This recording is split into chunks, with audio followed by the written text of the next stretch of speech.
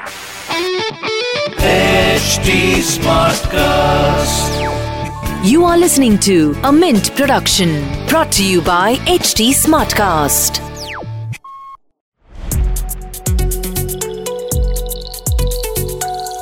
Hello and welcome to Mint Dialogues, a weekly podcast where we focus on the big questions in personal finance and investing. My name is Neil Borate and I head the personal finance team at Mint. I will be your host for this podcast. The podcast is a Mint production and is available on htsmartcast.com, India's fastest growing podcast producing platform.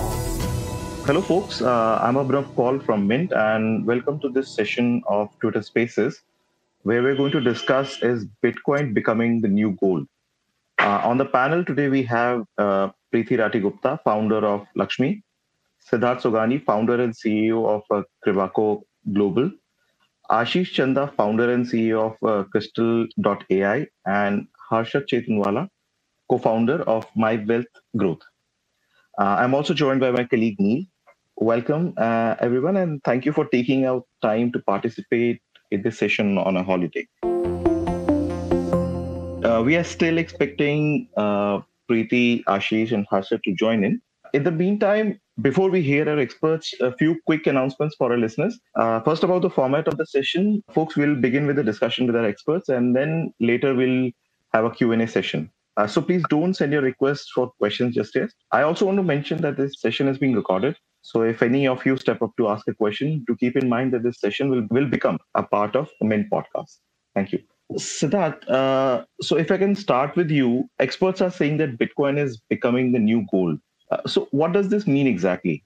So basically, gold has always been seen as a store value. You know, whenever there is a recession, like if you see in 2008 when there was a recession, even before that there have been several instances. So whenever there is a recession and the yield curve goes negative, people start moving their money to gold.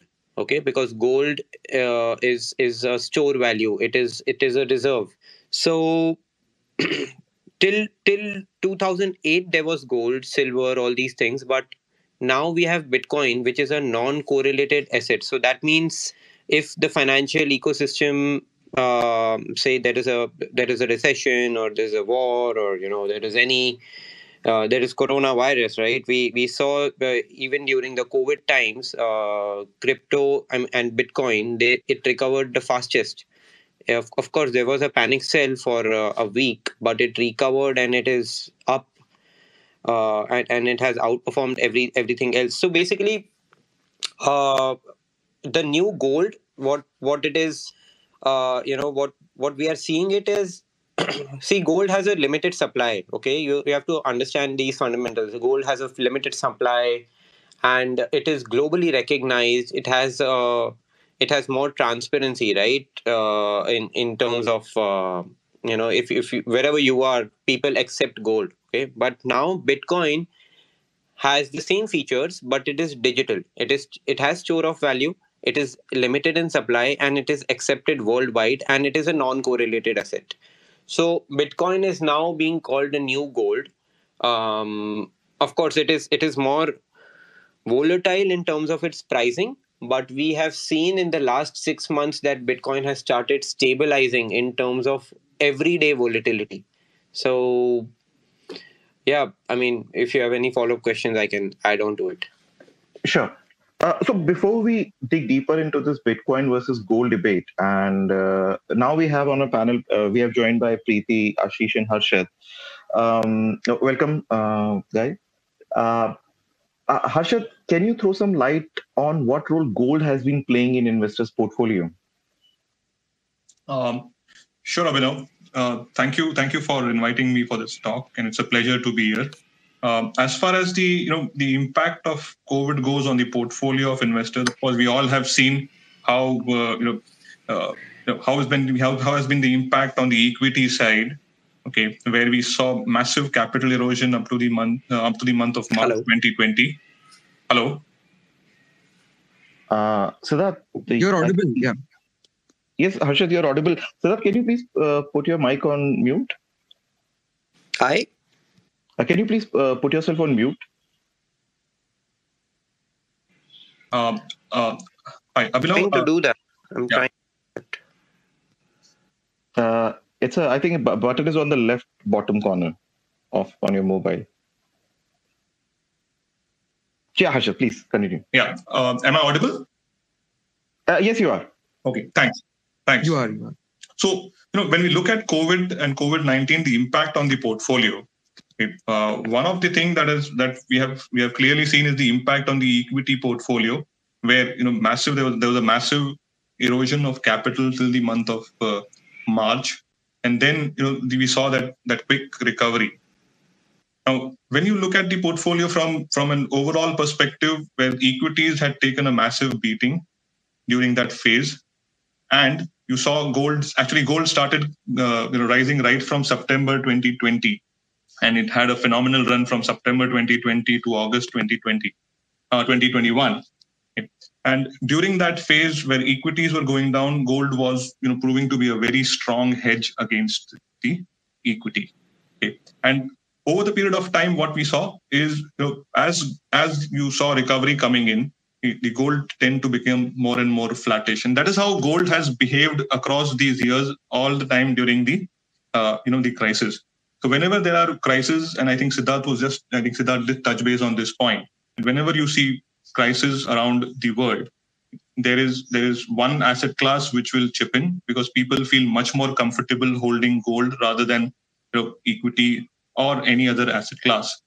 And then as things get stabilized, gold will tend to be flattish, or sometimes it can go negative, which we are seeing right now. And this is not happening for the first time with gold. It has happened in past as well.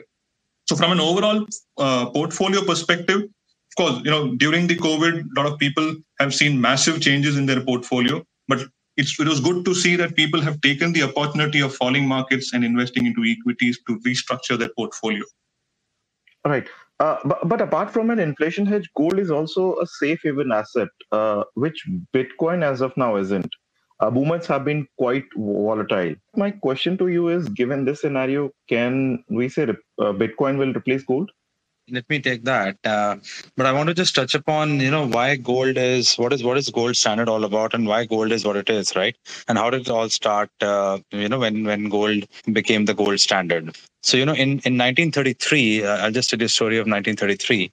In 1933, the president of the US, I think it was Roosevelt, basically announced a diktat saying that everyone is required to surrender all gold coins, all gold certificates, and anything to do with gold to the Federal Reserve in exchange for the US dollar.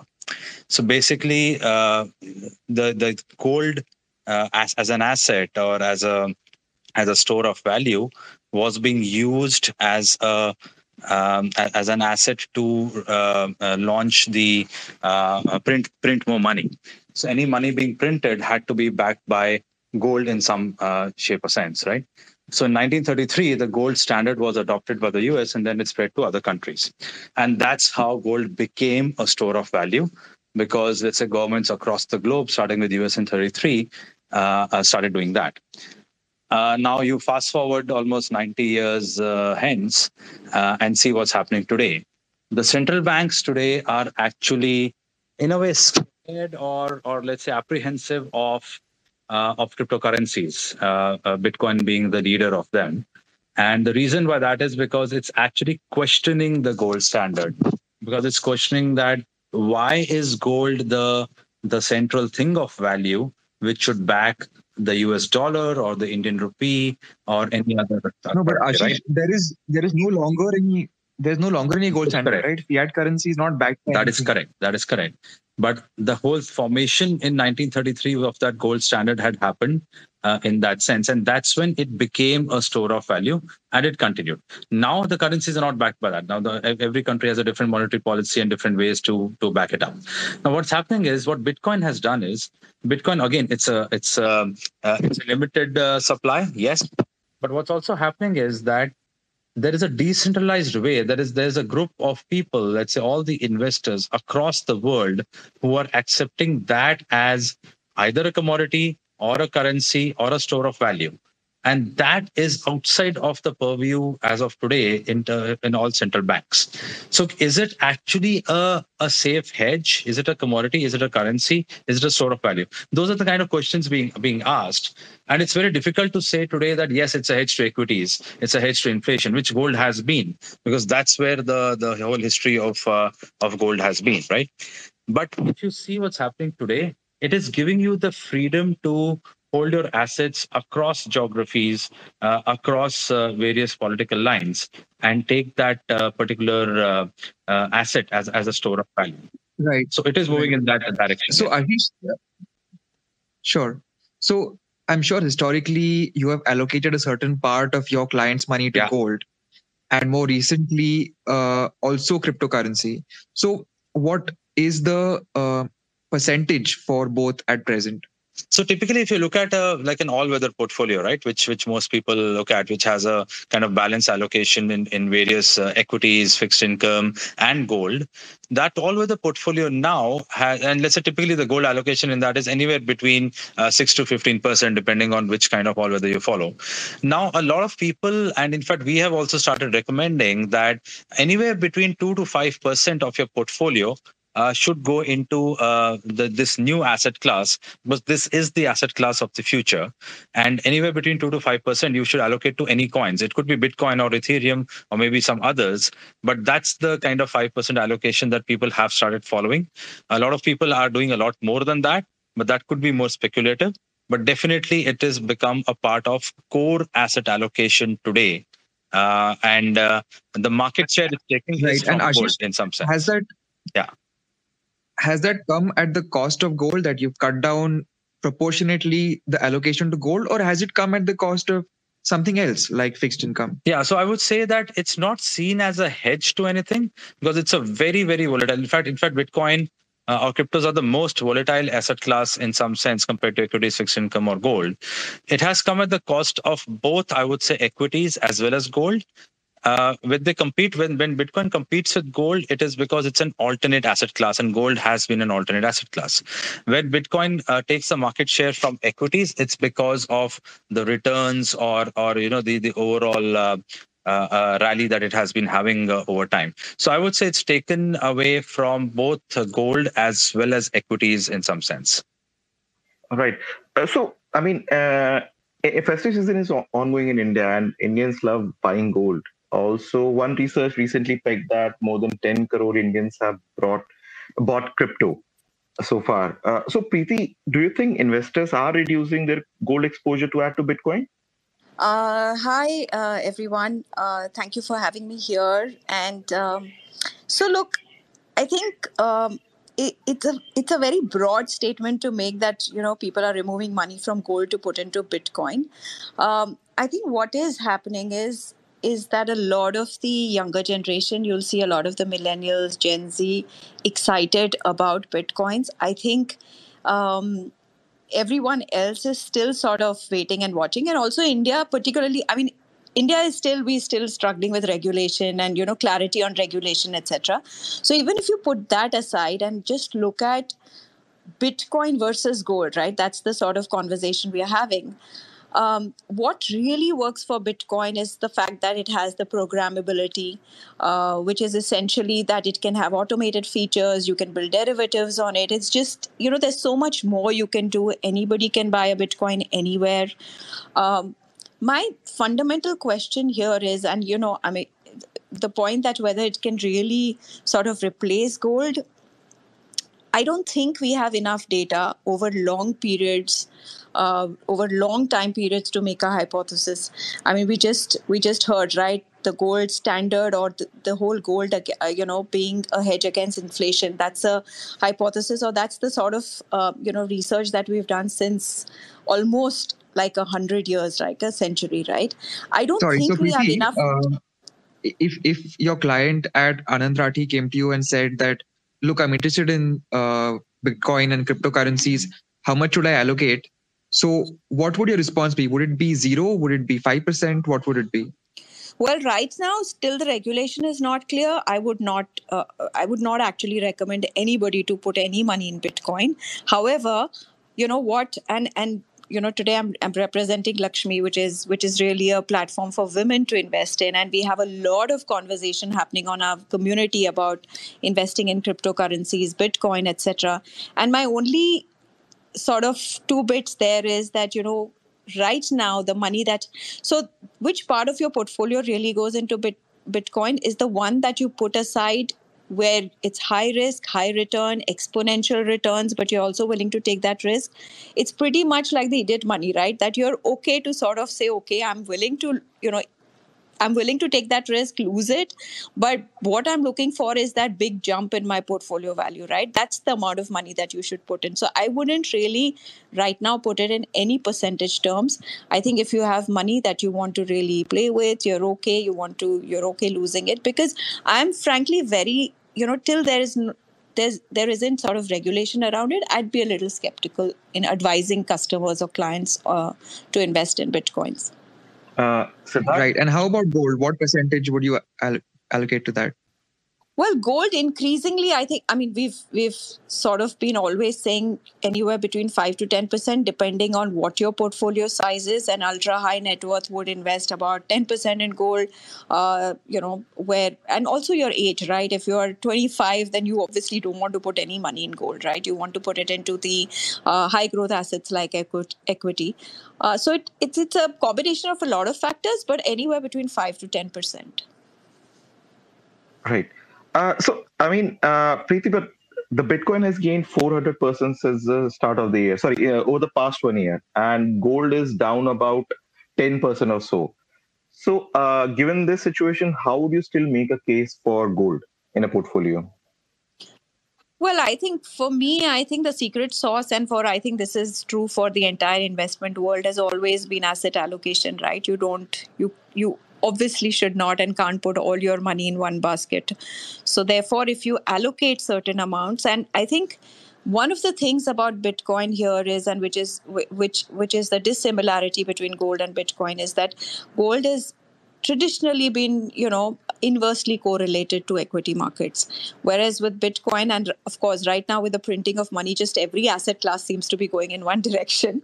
But typically you would asset allocate, you would diversify, and therefore a certain amount in gold. And we have seen, actually, if you look at the last 20 years return in gold, you would see an annualized CAGR of anywhere around 10 to 11%, which in a traditional portfolio is all right. I know today you look at 400% gains, etc., and this may seem very very, very small growth in your portfolio. But also one must remember the volatility, right? Where we've seen 400% growth, we've also seen like 50% downsides, which is a huge downside at one go. Right. So that, as Preeti just mentioned, gold is also preferred by investors because it has weak link to stocks. But over the past 1 year, we have seen Bitcoin reacting to each macroeconomic event just like stocks. Can this be an argument against Bitcoin? See, whenever there is, say there is COVID or something like that, COVID has been a very good example and a case study for all of us. So when there is a panic sale or panic in the market, everything falls temporarily. But it is important to see how fast it recovers. If you see when the COVID news broke out in 2020 February, everything fell, all right, and even Bitcoin fell down by almost 40-45% in 1 day.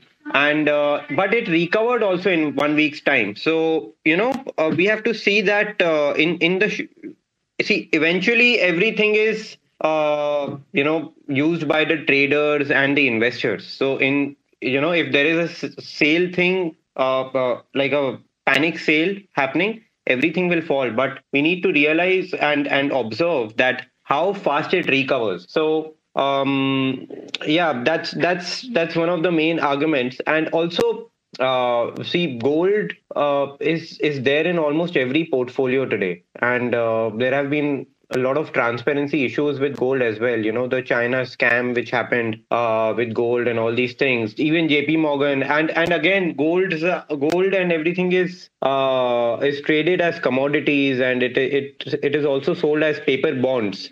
but Bitcoin cannot be sold as a paper bond because you can verify it digitally. Right. Right.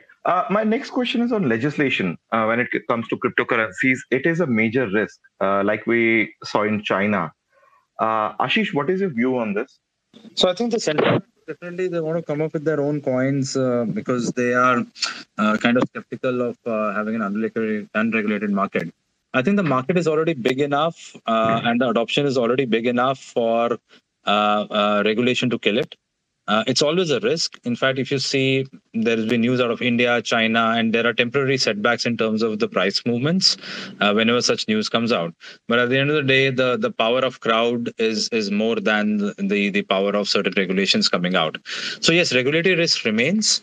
But I think the market has already grown enough or matured enough or has been accepted by institutional players, by corporates, by marketplaces, by even governments in some cases to actually ride through all these kind of negative news coming around it.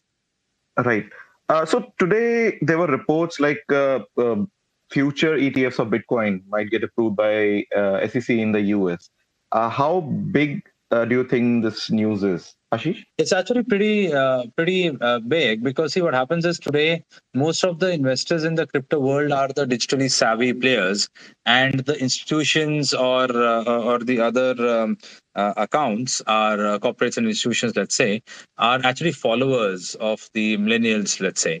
But as these assets become more mainstream through the use of ETFs or futures or exchange traded notes, which we know anyway, the exchange rate notes are there, whether it's Grayscale or BTC and many other kind of trackers and funds. So as they become more institutional friendly, then the big money. Sorry, just to clarify for our listeners, the current ETNs are listed, I believe, in Canada and some other countries.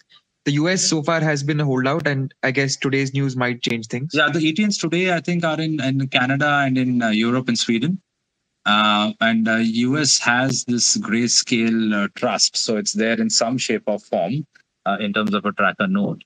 But when it becomes, but they are open for institutional investors, right? These Grayscale instruments. That's correct. So that's the way institutions have been doing it.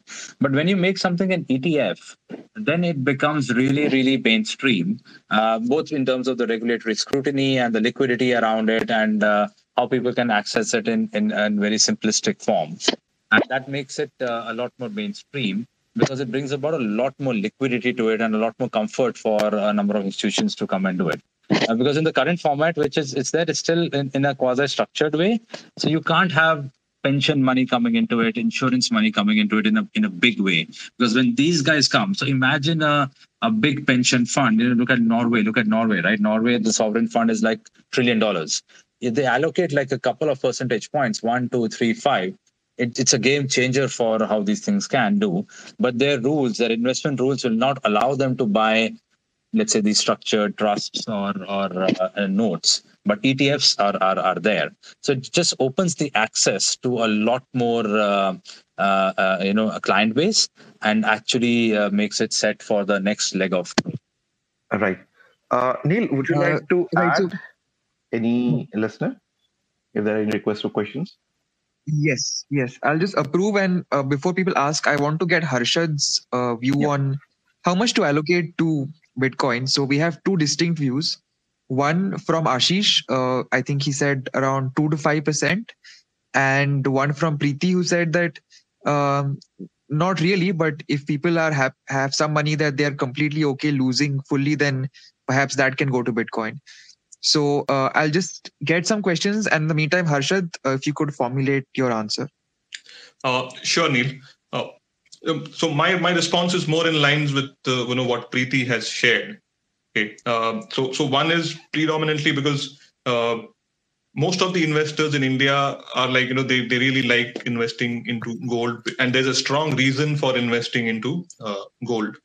Okay. Historically, for centuries, gold has the ability to hold its value. Okay. Gold, if we talk about gold, if we talk about USD, INR, it still continues to hold some interest. It has an intrinsic value to it. Bitcoin is yet to prove that. Okay. Coming to from a regulatory perspective, there is a lot of lack of clarity. Most of the central banks are yet to accept bitcoins or cryptocurrencies. Yeah. And when we look at gold as a strong hedge against inflation. Yeah. And we don't invest into gold from a return perspective. We invest into gold to ensure that the value of money is stored. What we have seen in Bitcoin, particularly in last 1 year, it has behaved more like, or it has more correlation to equities, the kind of volatility that we have seen. And of course, we have to keep in mind that there has been dominance of USD as a global currency throughout many years now, but gold is still considered to be a global currency along with USD. So that's a strong case for gold. Coming to the allocation part, the allocation still continues to be around 5 to 10%, depending on the on the investor and what stage of investor they are. To gold, right? To gold only. Okay. Bitcoin, we do not recommend Bitcoin as of now. Okay. We would like to wait for more clarity on it. Yeah. And we do get a lot of queries at our end on Bitcoin, but we would like to it's more of a wait and watch. Yeah. Till the time there's more regulatory. Because today, if in case I invest in gold or any other asset class, I have regulators to go and approach to. Whom do I go and approach if in case I hold a Bitcoin? And then volatility is not, is quite high. Yeah. So that's the reason we avoid, or we do not recommend Bitcoins right now to our clients. But yes, on gold part, it's around 5 to 10%, depending on their appetite and what stage of life they are. Okay, thanks, Harshad. So we've invited a couple of questioners. I request everyone to mute themselves except the person I asked to speak first. So if Abhijit and Sadhak, if you could mute yourselves, and we will come to you in a bit. Sharath, would you like to ask your question, please? Sure. Thanks, Neil. So my question is, there was one report by MSCI, and it said that some of the cryptocurrency risks might creep into equity markets, mostly when the listed crypto companies, when they get added to the index, it might have a creeping crypto exposure, especially the equity market. So what's your view on that? I mean, is it like reading too much into it, or just an early warning signal? Perhaps one for Ashish. Yeah. So see, if you look at if you're talking about the listed companies, it predominantly means as of now only Coinbase. You could have Binance and Kraken going for IPOs soon, maybe. But basically, what happens is that the weightage in an index for these companies is going to be not too high to create a problem in the index composition and create a high correlation to the equity market. But realistically, what has happened over the last couple of years is that, and that's very evident from the GameStop saga, GameStop and AMC stocks, the Reddit meme stocks, is that the investor base that is driving the market today is actually the retail, the millennials. And that power of crowd has trumped the power of institutional flow in some sense. And that same crowd is invested in cryptocurrencies. So, which is why you see a very strong correlation between ARK ETFs and Tesla stock and Bitcoin, because people are holding all these things in some kind of a combination as a momentum play in their portfolios. So I think that's likely to have a larger impact than the listed companies coming into the index as such. Thank you. Thanks. That's interesting. Crowdonomics in the sense. Great. Thanks, Ashish and Sharath. Abhijit, would you like to ask your question? Yeah, I just want to know that since there is no clarity on the part of the regulator, there is no regulatory framework. So would it be a wise decision to invest at this point of time, or can we go what you were talking earlier, that there are certain ETFs that are about to come in the United States tracking these cryptocurrencies? So would it be another good thing to chase these ETFs, and is it possible for Indians to go via the LRS route to invest in these ETF? If you can please let us know. Harshad, would you like to take that one? Sure. So let me answer the first point that you said, that understanding the lack of clarity on how Bitcoins are behaving and how they work. It is right now at this stage. Of course, a lot depends on what is your profile, and what is the reason behind you would like to invest into Bitcoin. But right now, if in case you're not prepared to invest into it, is better to wait and see how does things unfold. Yeah. Of course, there are talks about, and we also heard right now about the ETFs in Bitcoins, and over the period of time, we'll come to know how they are going to work and how they are going to behave. But one thing is going to be there, irrespective of ETFs coming up in cryptocurrencies, that the underlying asset will continue to be cryptocurrencies. So that's how typical ETFs will work, right? So in index, ETF will have index, likewise your cryptocurrencies will have crypto ETFs will have cryptocurrencies. So underlying assets will continue to be cryptocurrencies, and till the time we are not very sure about the entire things about crypto, and it's not necessary to invest till the time you don't understand it, right? So it's always better to understand that asset class and then invest into it. So you can wait and watch, in my view, and then let's see how things unfold in US and the other places where we see ETFs gaining more traction, and then probably you can look into it. And that too with this very small allocation whenever it comes to. Abhijit, does that answer your question? Yeah, thank you. Thank you very much, Harshad. Thank you. Thanks, Harshad. Vikas, would you like to go ahead, please? I want to share my opinion with you guys. So I think I think Bitcoin की काफी opportunity है future में, जैसे कि market grow कर रहा है धीरे धीरे, बट इसमें काफी गवर्नमेंट को थोड़ा सा चेंजेस गवर्नमेंट को लॉस लाने चाहिए जो कि इसको कंट्रोल कर सके। और जैसे कि मार्केट में अभी ग्रोथ है, मार्केट में जैसी ग्रोथ देखते जा रहे हैं तो स्कोप है, बट इन इंडिया मार्केट 70 और 30 का है। अभी भी लोग बाग जो निचले तबके के हैं या छोटी स्मॉल फैमिलीज हैं, वो 70% अगर आप उनसे पूछोगे तो वो प्रोबेबली गोल्ड पे ही ज्यादा इन्वेस्ट करने की सलाह देते हैं, क्योंकि ये अभी नई करेंसी है तो इट टेक टाइम, बट हाँ स्कोप है मेरे हिसाब से इसका। Right. Okay. Siddharth, just following up on that, unlike stocks which are traded on BSE, NSE, Bitcoin, Ethereum are traded, the prices are set globally, and then we see a reaction to those prices on Indian exchanges. Would it be possible for Indian government to control the prices on domestic level? Not really. The idea of Bitcoin is global. Okay, so if it is a global currency, the prices are actually, I won't say it is controlled by anybody. It is more on the basis of consensus and the trade volumes. And since most exchanges, they derive their volumes as well as the order books from other exchanges, prices will always be on a global scale. But yes, the Indian exchanges, they add some percentage on top of it, probably 2 to 3%. So if you compare in India, you will get Bitcoin more expensive than in the US because of the added costs, and it's just like how gold is cheaper in Dubai and a little expensive in India because of the overheads and everything. Similarly, due to that, in India it will be slightly expensive. But I just want to add to one of the previous questions.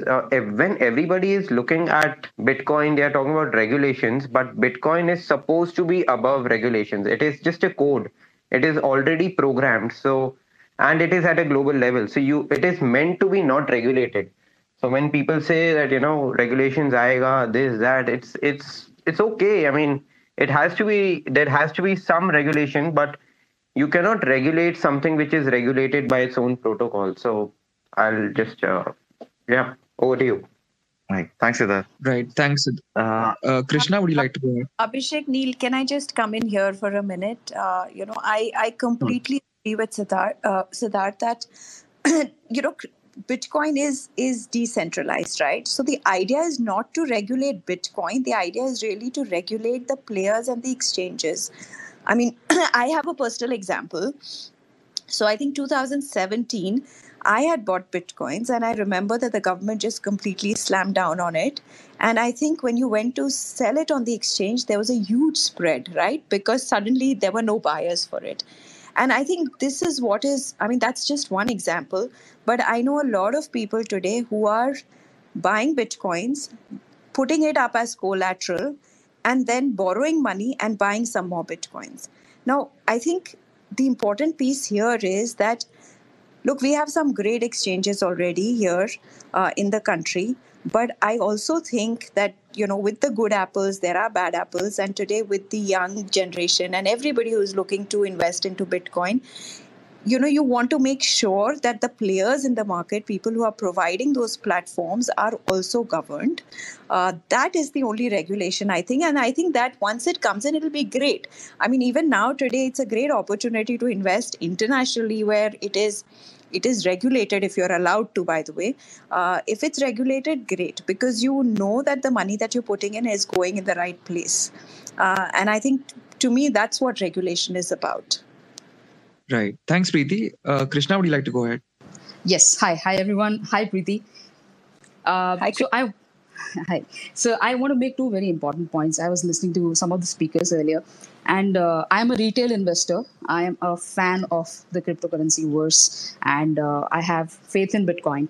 But at the same time, I agree with what Preeti said, that one has to be extremely careful, and that if some sort of a clampdown comes upon cryptocurrencies, then there is nowhere else to go, etc., etc. All those problems aside, two very important points. Bitcoin is extremely volatile, yes, but it's very important that we also think about what time frame that we're looking at.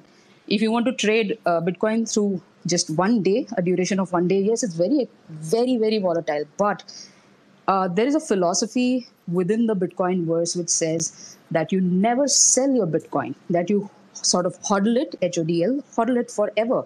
And when you do that, then might I say that it is not volatile. If you're looking at holding it for decades, if you want to pass it on as generational wealth, then I don't think that it is volatile. The second very important point is that for a retail investor like me, so I don't have the financial education or the economic education that a lot of financial experts have. I'm a complete retail investor, so to say. But I could study the Bitcoin philosophy. I could study the white paper. I could gather all this information and knowledge on my own. And what appealed to me as a retail investor from middle class India was this fact that when I buy Bitcoin, it is my own, and that it is extra legal in the sense that the government or regulations or banks or somebody else does not get to say what I do with it. Yes, it comes with two sides that, of course, if I sell it at a loss, it is my loss. But if I hold it and if I get immense profit from it, then again, the profit is mine and it is mine alone. It's my responsibility. So sort of to say that my money, my keys, my money. So the bank doesn't get to say, the tax man doesn't get to say, unless, of course, I liquidate my position in Bitcoin and then convert it into fiat. So my 2 cents about this is just this, that yes, it is risky if you look at a lower time frame.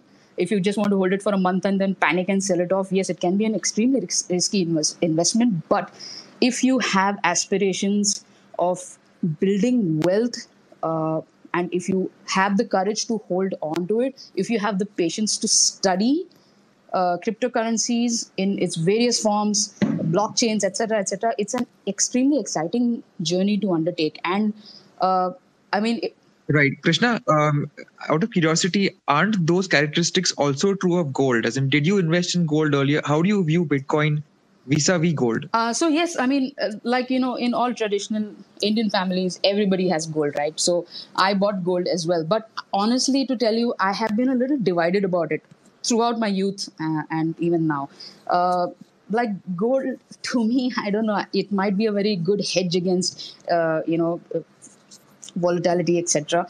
But it seems to me that it's a dead investment. And what actually spooks me a little bit about gold is this, that like with Bitcoin, we know that there are only ever going to be 21 million Bitcoin ever minted. That's like a thing written in stone. But with gold, we don't know. I mean, we find some huge mine suddenly, and then what? Elon Musk Probably is trying this. to mine gold on Mars. Oh, there you go. So anyway, so that's my 2 cents. Thank you so much for allowing me to speak. Thank you. Right. Thank you so much, Just Krishna. want to add one Our thing, colleague, Neil, here to Krishna's thing. Bitcoin is not volatile in my opinion. It's a completely new ecosystem. So one Bitcoin is always one Bitcoin. It is the US dollar which goes up and down. So you have to see it from that point of view. Yeah. Right. Folks, our colleague Prasid has joined us. Prasid, do you want to add something? Hey, hi. I don't really want to add something. I just wanted to ask a question actually. I cover technology, and whenever I look at the sort of crypto markets, the decision of what to invest in is based on the tech, right? So invest in Cardano because it's an Ethereum competitor. It has smart contracts and so on and so forth and so on. I just wanted to understand how you guys, choose which asset to invest in and which sort of not to. Is it also based on tech, or do you actually have these metrics and all that are considered?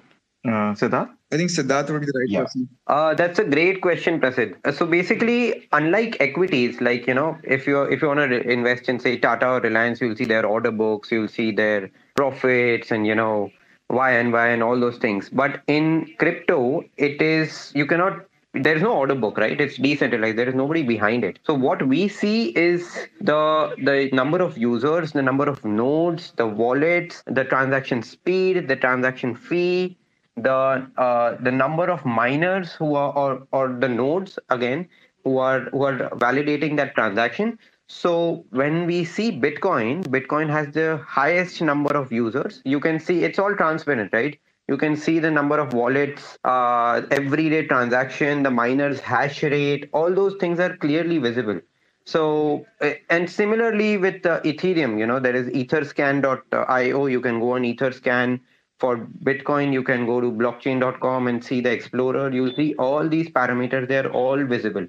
So now when people are saying, okay, now what happens is Bitcoin is not a smart contract platform. It is more of a store value, and it has only one purpose of transferring value from one wallet address to other wallet address. But Ethereum enables you to write smart contracts.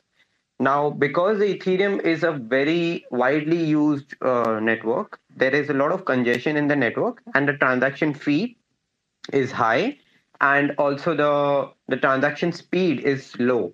So now Cardano is coming as a third generation smart contract platform, which reduces the transaction fee and increases the transaction speed. And the smart contracts are easier to write. So that's how the technology evolves here. Now the Cardano blockchain, the Solana blockchain. Solana is a very good upcoming blockchain. So these blockchains, they enable you to do several things: mint NFTs, make smart contracts, make your own tokens, create DeFi protocols and stuff like that. So when you do that, the value of the underlying asset, which enables you to run it, right? Like it on the Ethereum platform, Ether is the token. On Cardano platform, ADA is the token.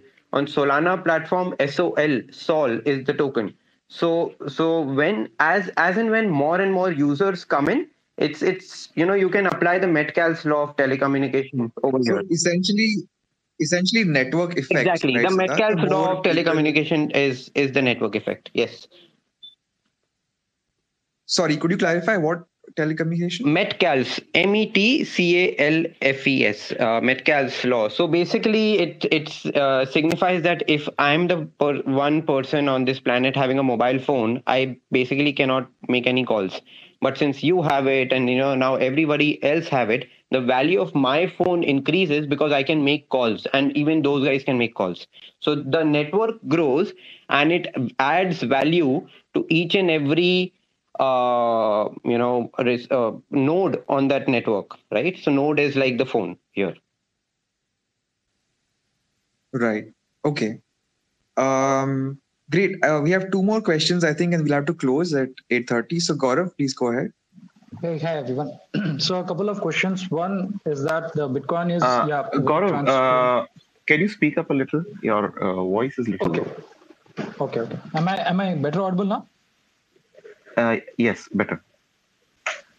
Okay, just a couple of questions. One is a technical one, which is that currently the Bitcoin mining is superlatively easy compared to the longer run. So as and when the number of Bitcoins reduce, the mining would be even harder going forward. And ultimately, there may be a stage where all the Bitcoins are minted, or maybe a few thousand or couple ones are left out, where like you have just 2 miners left over in the market. And then there is the scenario of 51% outrun, and then the transactions are just controlled between a few couple of miners. So what are your views on that, given the very long-term perspective, from a long-term holding perspective and long-term usage of Bitcoin in itself?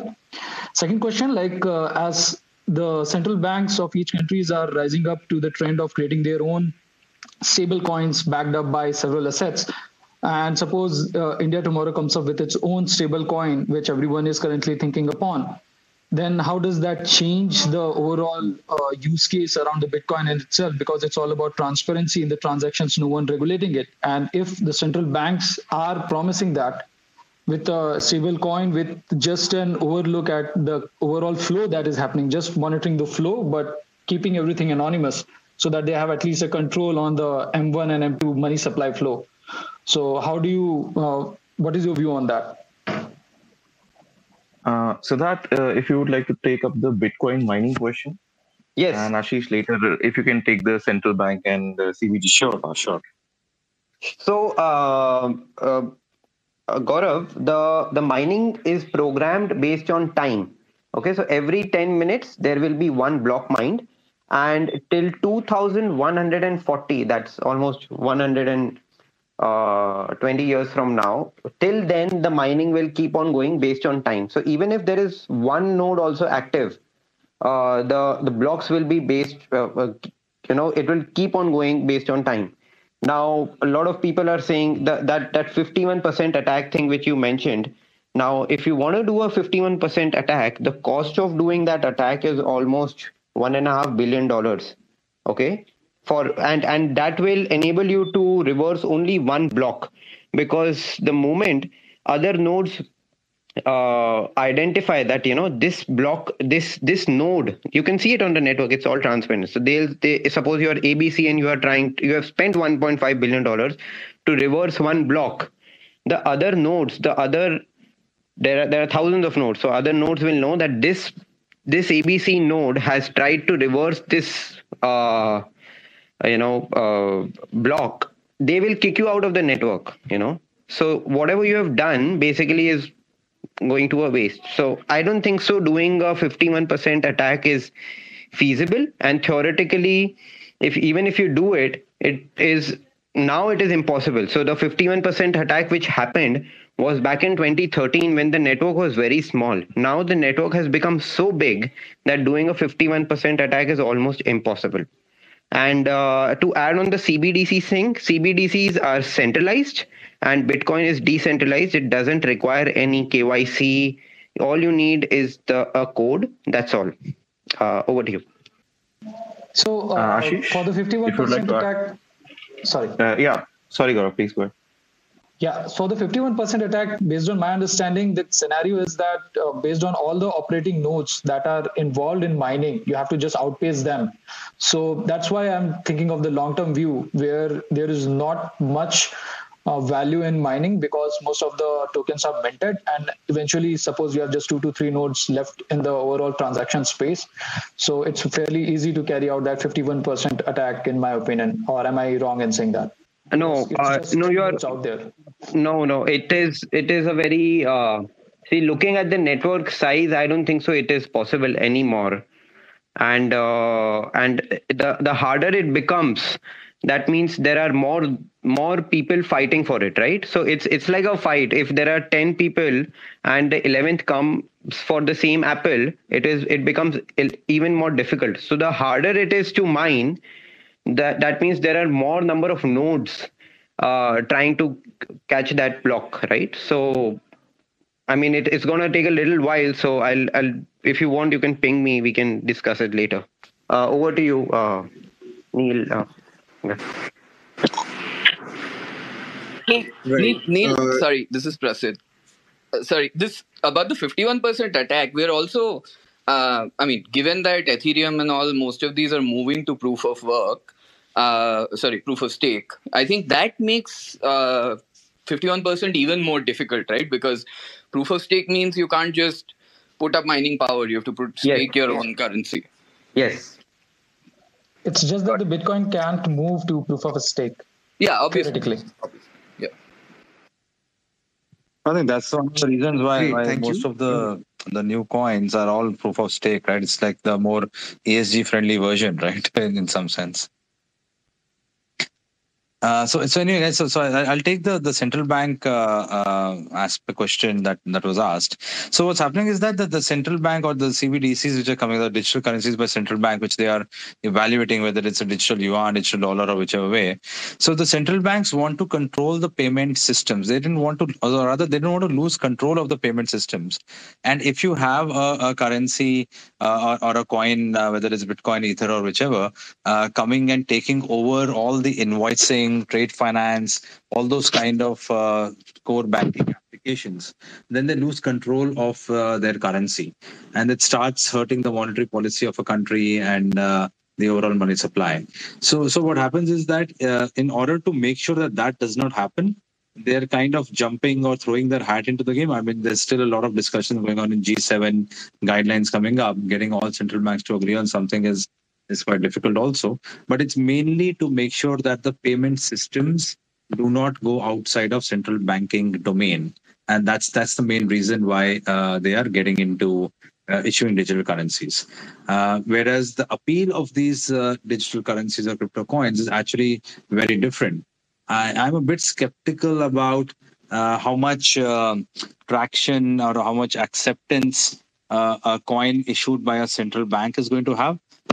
In the early days to think about it, but it's just that the appeal, the HODL nature, and all those kind of appeal that typically coins have, it just loses if it becomes more centralized with the central bank. The whole concept was decentralized, right? So I'm not sure whether that's really a concept that's going to take off.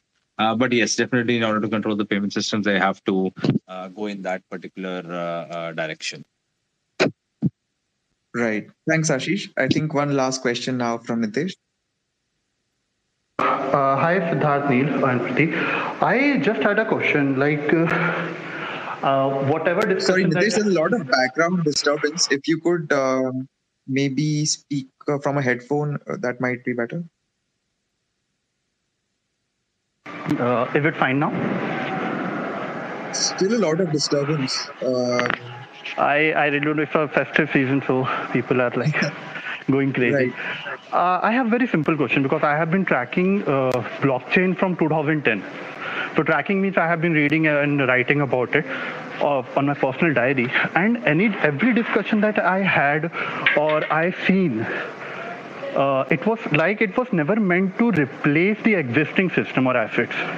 So what you guys think about? Because I do not think Bitcoin was or any crypto asset was meant to replace any existing one. Right. Meant or not, it seems to have to some extent displaced gold and potentially equity, as Ashish was saying, at least in some of his clients' portfolios. But would anybody like to take that? An unintended consequence. I think it is an alternative, right? So if you want to send somebody money in the US, you just had one option to go to your bank, do a SWIFT transaction, submit all the documents and everything. There was no other alternative. Then Western Union came and all these things, but they're still complicated. Bitcoin is an alternative which enables you to do the same thing, provided the recipient is ready to accept it, and you can do the transaction in less than 1 minute. So it's not hyper Bitcoinization where everybody starts accepting Bitcoin and dollar goes to the dogs. It's not like that. It is an alternative. Siddharth, I've attended one spaces, one by coin by Ashish, like he's a CEO of a Indian exchange, crypto exchange. He was like they're trying to switch to the equity side of it. Like they know that the people who are buying crypto are very young. It is 18 to 30, they can say, but they're trying to after some time you want to have a less riskier portfolio. So that's what I ask. Right. Can I add a point here, if allowed by the panel? Okay, very quickly, Gaurav. We have about 2 minutes left. Yeah, sure thing. So Nitesh, I think it's also an alternative, because if you just look back at the history, when the Argentine peso run over happened, then the people who were able to hold their reserves in the Bitcoin were still able to beat the run over, and they were able to preserve the value. So at times when such run overs happen, or when a company or when a country's bond values just becomes garbage, it does help as a best alternative in that case. Yeah, thank you. Right. Just one more point. So, see, Bitcoin was born to have a peer-to-peer cash transfer ecosystem created. It was not created to replace gold or equities. It's just how the world has accepted and interpreted it. And that's not the reason why it was formed, or any other currency for that matter. If I may just chip in quickly, Ashish, that's where the risk lies, right?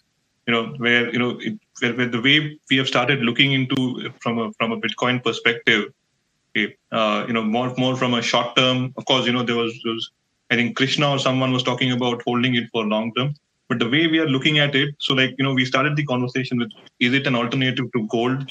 Okay, and then eventually getting into that, how do we look at crypto from a investment perspective?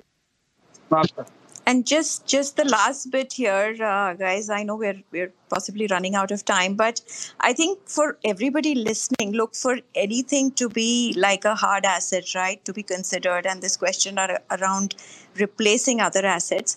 I think if one just sort of looks at cryptocurrencies or Bitcoins on just these three, right, you need these three parameters, which is scarcity, which means a limited supply, accessibility, so that, something that the market will value and accept overall around the world globally, and durability. And I think, Bitcoin or cryptocurrency does have the potential, but I think we should give it a time. We should give it some more time before we come to a conclusion that, yes, this is a great hard asset or can replace other assets.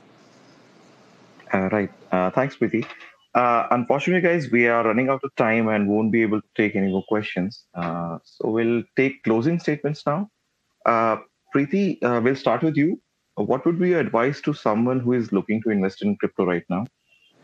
Well, I think I've said it before as well. I think it's a great time to sort of understand the potential of cryptos. And within crypto, I think Siddharth just laid it out. There's just so much, right? There's Bitcoin, which is sort of the store of value, versus something which is, enabling. It's like the email versus the web browser. There's just so much happening in that space. Great to understand. I think in India, till you do not have regulatory clarity, one should put in the money, like I said, your idiot money, the money that you're willing to sort of lose, take a risk with. That's the money that you can experiment with right now. Thanks, Preeti. Ashish, you next. Is Bitcoin really a digital gold or just a passing fancy? No, I don't think it's a passing fad. I think it's and not just Bitcoin, many other coins, whether Ethereum or some other ones. I think it's an asset class that has been created for the future, and it's going to be one of the mainstream things that you'll see in the next decades to come. I don't think you should put like a lottery ticket money into it. I think you should think of it like a proper asset allocation, going with a 2 to 5% allocation to maybe a group of coins. And yes, hold it for a longer period, just like you're supposed to hold investments for a longer period. So I don't think you should think of it like a fad. If you're really deep into it, understand the technology, understand the use cases, or why Cardano, why Polygon, or why Ethereum and other networks, so Solana and so on, and love the technology behind it. If you really love the technology behind it, then you'll go in the HODL mode. But otherwise also as an asset class, partly as a replacement to equities and partly as a replacement to gold, but within 2 to 5%, but a real allocation and not like throwaway money. Right. Thanks, Ashish. So everything, but there is no true global currency. Bitcoin if you cannot carry more than $10,000, $15,000, $20,000 in your pocket, but you can carry $1 billion, $10 billion, $100 billion worth of Bitcoin in your pocket, because everything is digital. So it is important to understand that digital value is there. There is value behind a password. So it will take time. But a closing remark here is, innovation always comes first, then adaptation and regulation. So, the Wright brothers who created the airplane, they did not have the pilot's license. It came later. So you have to see it like that, and don't compare it.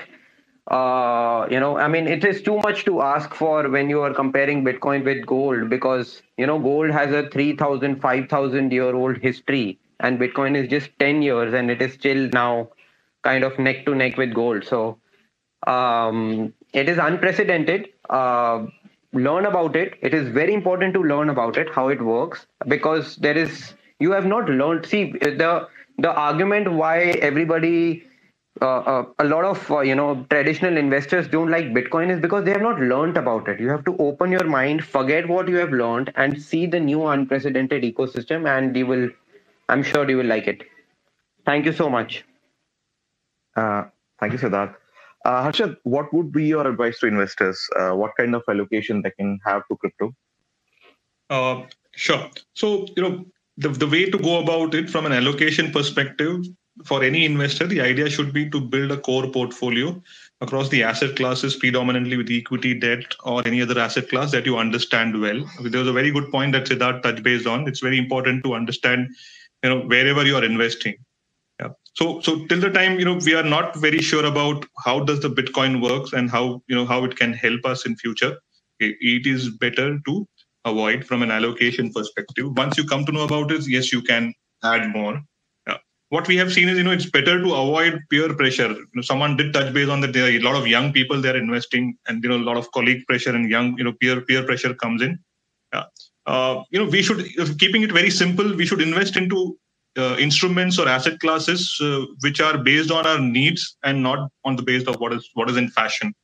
So that's one thing which I would like to put forward. Understand the asset class. Even though Bitcoin, there are a lot of people who do not understand gold so far. Okay, so that's another point. Okay, of course, as there is a limited supply of gold, there is equally limited supply of Bitcoin.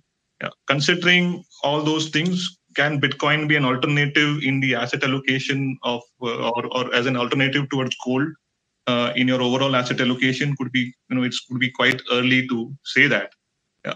So I would say that it is better to learn about the instrument, understand it well, and then venture into it. Otherwise, and this has to be also done based on the on the additional or surplus that you have. So predominantly right now, if anyone wants to venture into Bitcoin, okay, you should have your core portfolio already built, or you may have a higher risk appetite.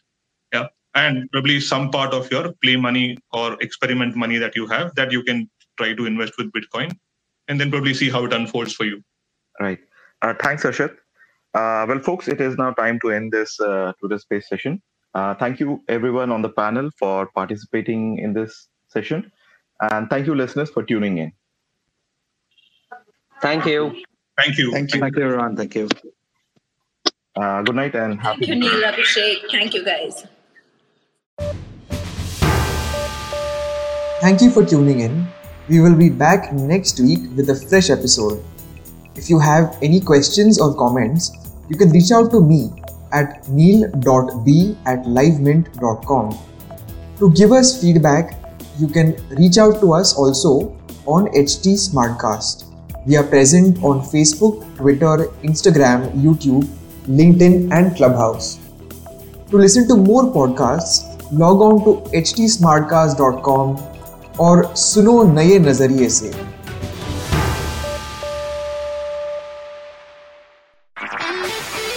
This was a Mint production brought to you by HT Smartcast. HT Smartcast.